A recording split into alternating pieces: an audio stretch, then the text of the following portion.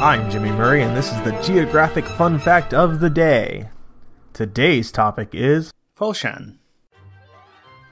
Foshan is the pinyin romanization of the city's Chinese name based on its Mandarin pronunciation. The postal map spelling of Fatshan derives from the same name's local Cantonese pronunciation.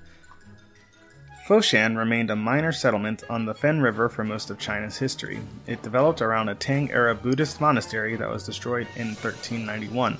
The Foshan Ancestral Temple, a Taoist temple to the northern god Baidi that was rebuilt in 1372, became the new focus of the community by the 15th century.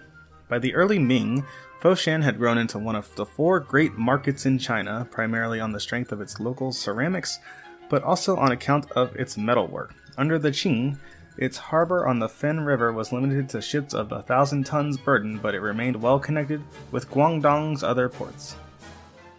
Hey, don't forget to suggest ideas for future shows on Facebook or Twitter at the Kid Friendly Podcast Network. Thanks for listening to Geography on the Kid Friendly Network. Music by Kevin MacLeod. I'm Jimmy Murray, and this is executive produced by Chris Kremitzos.